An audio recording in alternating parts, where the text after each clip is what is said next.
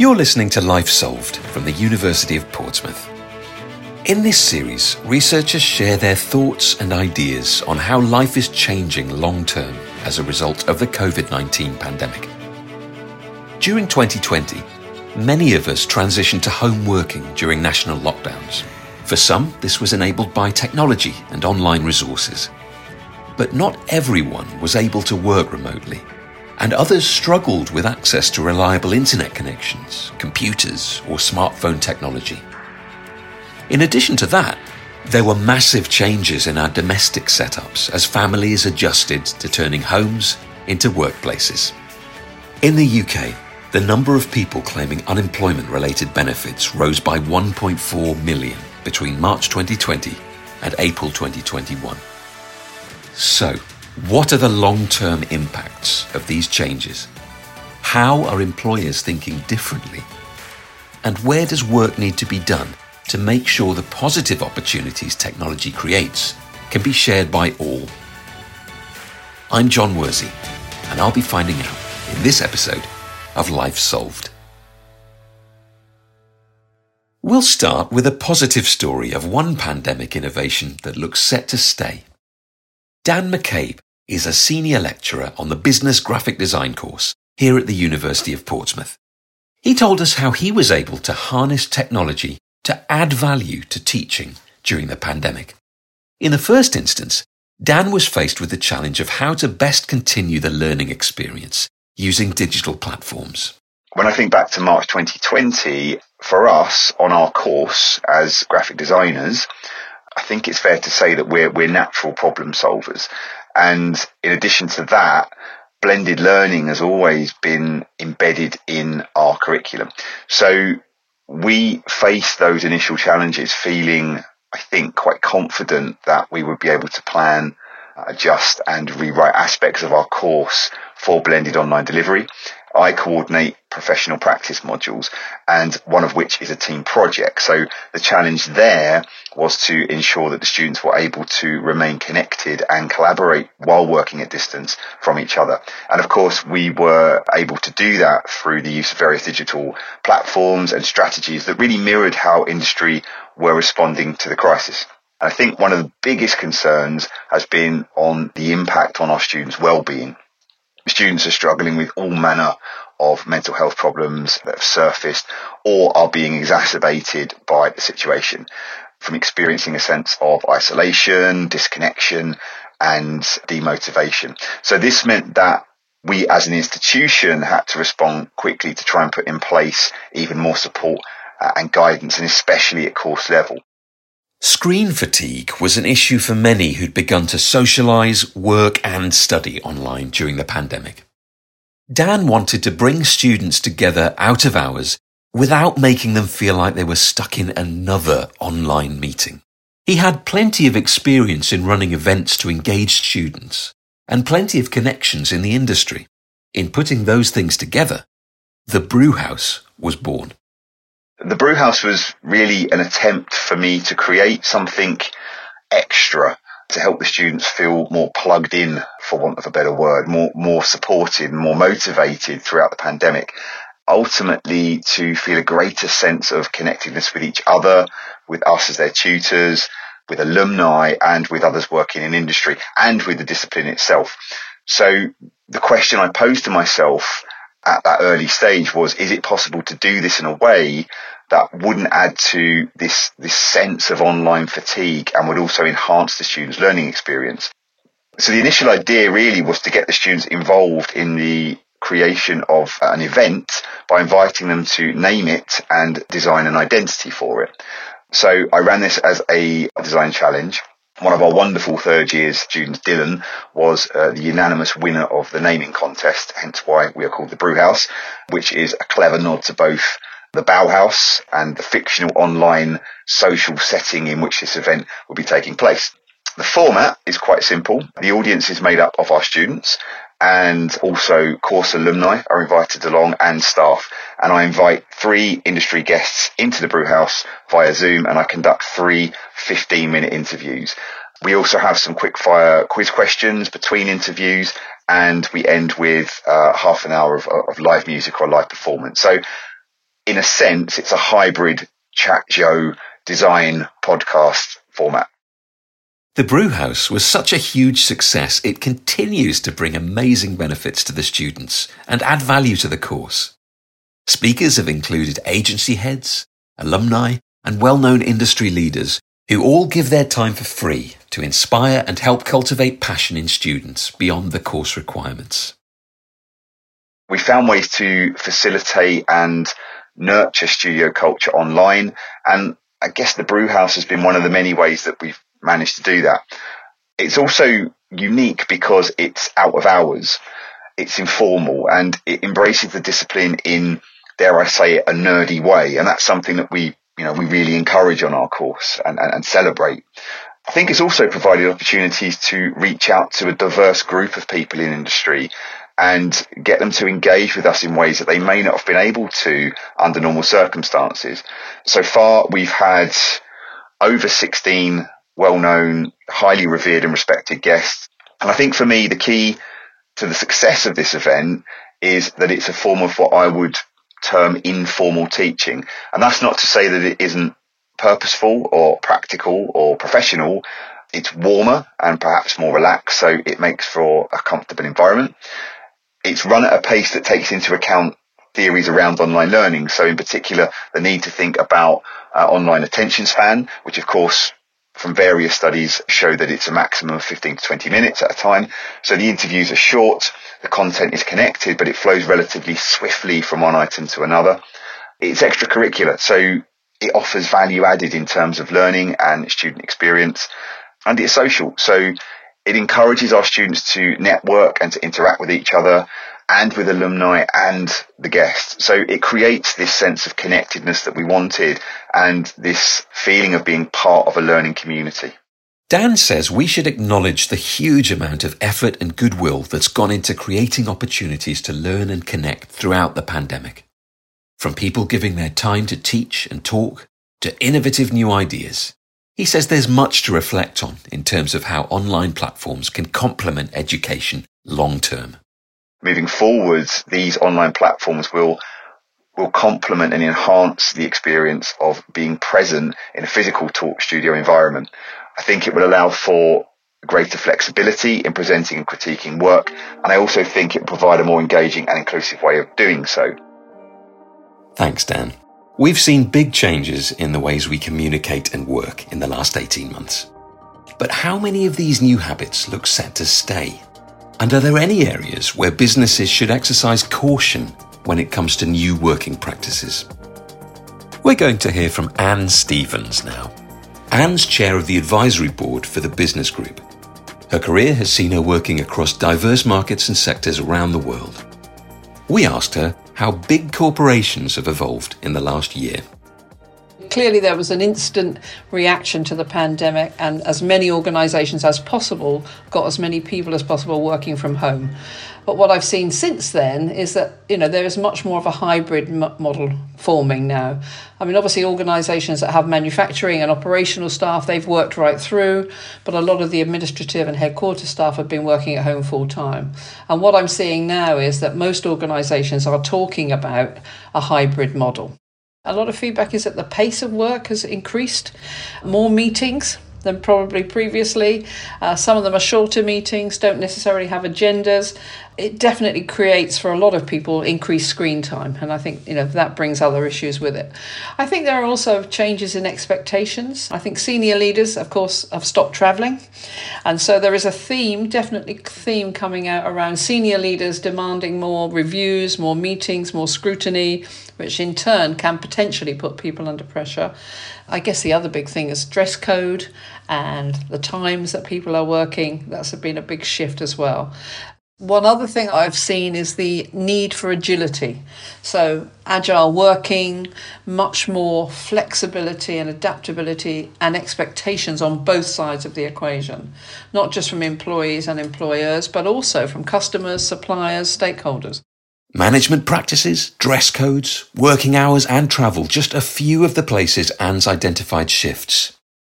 But which of these changes are here to stay? There are some things that are been really good that have come out of this pandemic. Leaders are most definitely getting more knowledgeable and closer to their employees, and employees are feeling that they're getting much more of their time of their leaders and their managers. I think the flexible working from home will stay. Companies are worried now about pollution through commuting. So I think there's, from a sustainability point of view and an environmental perspective, I think organisations are looking quite long and hard at how much they're asking people to travel and how much they're expecting people to travel. So I think that shift will definitely stay. I think employees are demanding more time at home. They don't necessarily want to commute every day. So there's a huge shift, I think, in the employee's voice. So I think employers will, where they can, honour that. I'm seeing a lot more choice being given to employees about returning to work or returning to the office, and a lot more flexibility.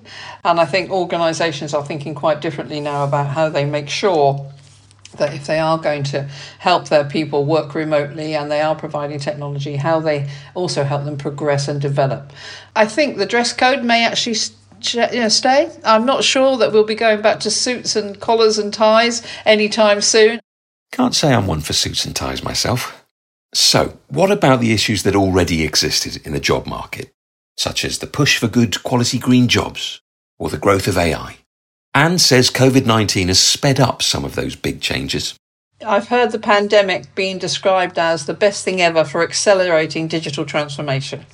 So a lot of organisations were talking about digital transformation way before the pandemic, but of course they've had to move very quickly now to get their technology and their people aligned, get people equipped at home where they can. And I think, there are winners and losers in some of these things. You've only got to look at some of the big organisations that we've seen, laying lots and lots of people off, not necessarily just because of digitisation or technology, but certainly a lot of jobs are being displaced by machine learning, essentially, artificial intelligence or machine learning. And there is a competitive edge to finding the right skills and talent. But what organisations are finding is that their employees are demanding much more. They expect much better of an employer. They want to understand a clear purpose of an organisation. They want to understand impact on the environment. They want to understand ethics. They want to understand their approach to the whole sustainability. All of the key elements around sustainability, employees are much more interested in. And that's putting pressure on employers for sure. If employee expectations are evolving, how can businesses make the most of post-COVID practices to deliver better well-being and attract the best talent? I'm hearing more and more organisations thinking about human rights. And I mean that in the broadest sense, as well as specifics around working hours, working conditions. The whole ethics piece, I think, is very important. So I think what organisations are having to do now is think quite carefully about their own value set, their own purpose, and how they sell what I would call an employee value proposition. Most organisations now are being scrutinised and have to report on what they're doing in the sustainability space. No doubt about that. But organisations, I think, are waking up to the fact that it's more than just the hard measures that drive productivity. Employees feeling motivated and aligned with where the organisation is going is definitely a key driver for productivity. There's no question about that. If I was setting up, I'd be thinking very carefully about, first of all, where I'm working and where I'm asking my people to work. I'd be asking them to think about what sort of model I'd be adopting from a business perspective, how much agility, what sort of mindset I wanted people to have, and how I was going to create that. I think about the focus around behavioural science. And maybe that sounds a bit highbrow, but actually organisations that look at the behavioural science of motivating employees, how people engage with an organisation, how leaders are equipped to motivate their employees and engage with their employees will be far more successful in the future. There's no doubt that customer behaviour and customer expectations are changing. Since the pandemic, there's been a huge increase in the expectation of speed and fast delivery from customers generally across most industries. But at the same time, there's an issue around supply chain and materials and price points around materials because of the supply and demand issue that we've got going on right now. So as a startup, you need to be thinking about that quite carefully. How do you make sure you meet your customer expectations? How are you going to work with them? In addition to the changes in our working lives and opportunities, the pandemic had a particular impact upon gender inequalities that already existed worldwide. When domestic lives merged with lockdown home working in the UK, technology played its part in impacting the experiences of women here. I asked two University of Portsmouth researchers to discuss this. Dr. Victoria Hooton has a background in citizenship, equality and UK law. I'm a senior lecturer in law at the University of Portsmouth Law School, and my research focuses on social welfare and equality. Victoria is joined by Dr. Emily Yarrow. Emily does research into organisational and societal inequalities. I'm a senior lecturer in international human resource management at Portsmouth Business School. Victoria started the conversation with her observations on changes in domestic structures. Probably the most obvious thing that I've seen from friends and colleagues is the child caring responsibilities that are usually borne by women in their familial structures, especially when it comes down to physical distancing and policies which closed schools down.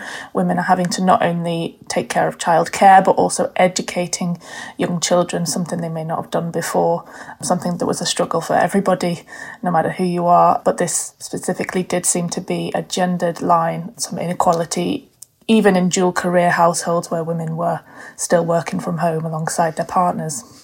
Yes, absolutely. I think it's really important to make clear that what have seen already and are continuing to see is kind of really regressive effects on gender equality. It's not just that things have been slightly worsened during the pandemic, but it's important to remember that women started at the pandemic from also a point of inequality.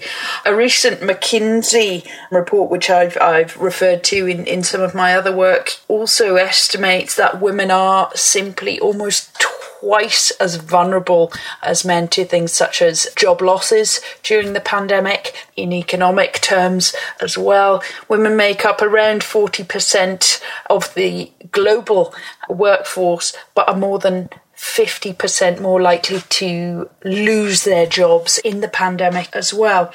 As Victoria already mentioned, people are increasingly associating childcare, care for sick or elderly family members with women more than they ever potentially have in recent times. And that's problematic, and that will continue to play itself out negatively in the future. It's really important to think about the long-term effects of the pandemic on gender equality. So why do these gender inequalities exist to become entrenched in the first place? We think of things such as vertical gender segregation in organisations, so where women are represented in kind of the lower level positions in organisations, things such as the gender pay gap, broader inequalities around, as I've already mentioned, caring responsibilities, so not just childcare, elder care, sick family members, and women also being represented in some of the industries and professions that appear to have been more hard hit or being precariously employed. Women are disproportionately represented in part-time roles, in precarious roles. So there are many different things coming together there that shape gendered outcomes of the pandemic. To go back briefly to the gender pay gap as well, this is something that we are unfortunately, I think, going to be seeing further regression on, as well as many organisations have put on hold their gender pay gap reporting, certainly for 2021 and 2020. So some of the data in terms of the effects of the pandemic, we're not going to see for a while longer yet, because reporting is on hold as well. Well, I think it probably is a matter of simple inertia. As Emily pointed out, this wasn't the start of an inequality, but instead sort of an accelerator of inequality in a way. And what we can see is that there are attempts to put policies in place to help tackle this inequality that maybe has become less easily ignored during the pandemic, and we see more attention being paid to these inequalities. But policy making around these areas can be quite difficult for institutions and employers, because what you'll also see is a sort of guilt or shame around women that have been consistently told they are the caregivers. When they're given a policy that allows them to ease off that role, there is then a choice between taking the sort of employment career focused side or potentially sick family members or their children. And there's a lot of societal pressure involved as well. It's not all down to individual choice, but the factors around women that may pressure them into one way or the other. So it is a matter of inertia, but also sort of emotion as well, and how women are brought up and pressured into these particular pathways that lead to greater inequality. The reality of gender regression in workplaces and organisations is sobering, but it can't solely be addressed by new policy and funding. Victoria's point that society and the individual also play a role means that women face the burden of choice themselves, something that requires support on every level. Whilst technology has enabled many positive connections during the pandemic, it can also be used as a tool for control or abuse of vulnerable individuals. It is undeniable that for some individuals, work is a safer space than home. So being removed from their workplace and kept inside their home has a knock-on effect on their physical and mental well-being if they suffer from domestic abuse at home. This has gained traction by the new domestic abuse bill that was passed in 2020, and there was a lot of attention paid to it. It increased measures and sort of policies to protect victims of domestic abuse in terms of what the police can do and what measures can be put in place in courts when these issues are actually sort of taken to court. But what we need to be aware of is, firstly, how domestic abuse changes, especially with technology and the potential for technology to increase the scope of domestic abuse, such as policing someone's online personality, their social media, their communication, especially at a time when our communication is centred online. So we're talking on Zoom now. If you have a partner or someone in your household that polices that for you and you have very little privacy, this has such a huge isolating effect for people who are suffering already. Secondly is the need for funding and services. So if we see an increase in domestic abuse and domestic violence, what survivors need is access to vital services in order to report this, gain support through it, and hopefully come out the other side. And the same thing can be seen with the mental health crisis. So being isolated, being away from our usual support structures has a huge impact on how we feel in our day-to-day lives. There has been an increase in sort of GP access and access to online mental health support, such as the charity Mind has reported an increase in access to its resources. But again, it needs funding. What we are seeing is not an increase in funding, but actually funding cuts in what some of these really pressing and important areas are. So I think it's more important than ever to continue the conversations around these really, really pressing concerns, because things are going to get tougher for a lot of people, unfortunately. The increased pressure on mental health support and domestic abuse support services means that there's a risk of the most vulnerable people slipping through the cracks. I asked Victoria where she thinks this is most critical. So it probably will come along a wealth line at some point. Those who can afford to access private services are obviously going to be at a better chance of coming out of these situations quicker than those who cannot. We have to caveat that very strongly with it's not just women that experience this. With the abuse, it's also probably women with very young children, those who have a real fear of leaving a household, potentially subjecting their children to poverty or worse sort of financial positions. But it's very difficult to draw a particular profile of who is most at risk because it's so personal to each individual involved with poor mental health or domestic abuse. Whilst there is much to be done, it seems conversations over social equality have also gained urgency as a result of the pandemic. I wanted to know if increased online adoption has created any positive trends for equality more generally.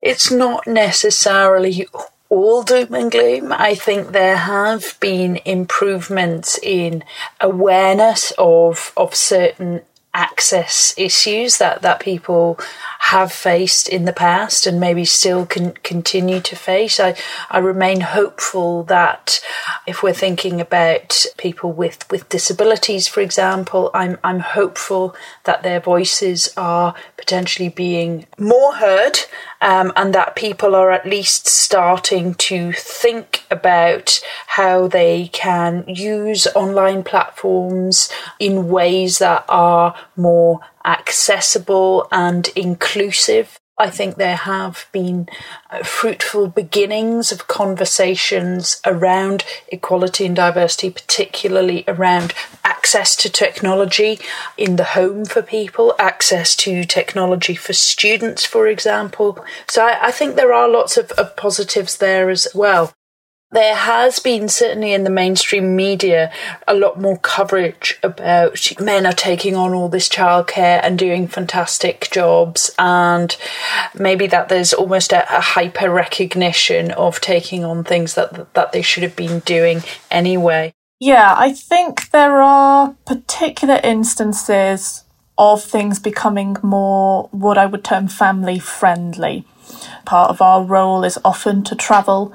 This can be very difficult for women academics with young children and caring responsibilities, and having more things online and accessible and easier to jump in and out of when necessary does make it more family friendly. It makes it more available for women with very young children, for instance, for women with rather larger families where they cannot simply step out on their partner and go to a conference for half a week, as delightful as that often is. Do I think this is an absolution of social inequality? Absolutely not. I think we need to be very careful that this doesn't become a new era. Women can have and do it all, and actually further entrench that position for women. I think there is a danger of that. So I think there needs to be a persistent conversation on exactly how this newfound connectivity online and use of technology is used to actually make things more egalitarian and more equal, and to relieve women of especially the societal pressure to be the caregiver, to be the cook, but also to have demanding careers. I think it's also important for us to note that this will obviously present more opportunities for those in wealthier households where there is the space and the access to technology to actually utilise some of these opportunities. I think ultimately that the main learnings are just around understanding that work does not simply have to occur in a very static way or in the vacuum of the workplace, but with that come new and different requirements for policy, for in the longer term for legislation.